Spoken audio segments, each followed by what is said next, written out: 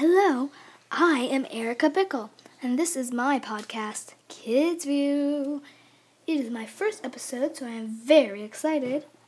On Kids View, we pick a topic, then we talk about how kids would do if they were in that situation.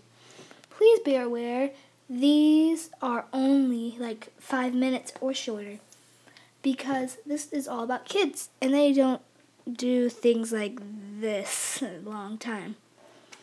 Let's see, we have to go through the archives to find the perfect question for my first podcast.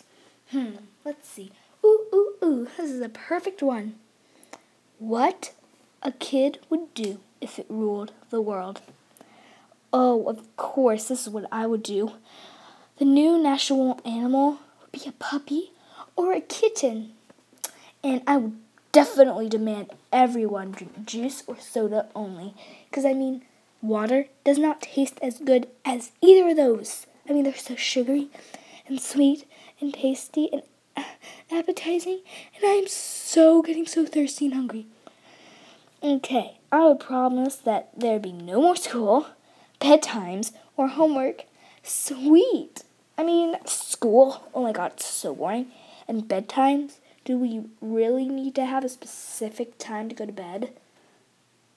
And homework is the worst of all. It's like school at home. We're at home. Don't give us work. And something I would say to a servant if I ruled the world would probably be something like this. I demand kids to be able to drive, vote, and text. And for Pete's sake, could somebody give me a lollipop or at least a juice box? Yeah, that's totally what I would say. Oh, look, we have enough time for one more question.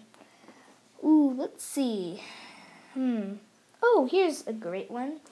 How do kids act around politics? Well, right now, in 2016, it's always the same thing. Trump versus Clinton.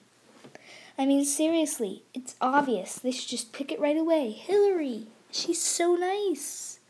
She's not like Donald Trump, where he's like, "Ooh, I want the money. I can name so many things, but not right now." Really? And to be specific, like 80% of kids in the U.S. pick Hillary over Trump. Well, that's all the time I have for today. So see you next time on Kids View.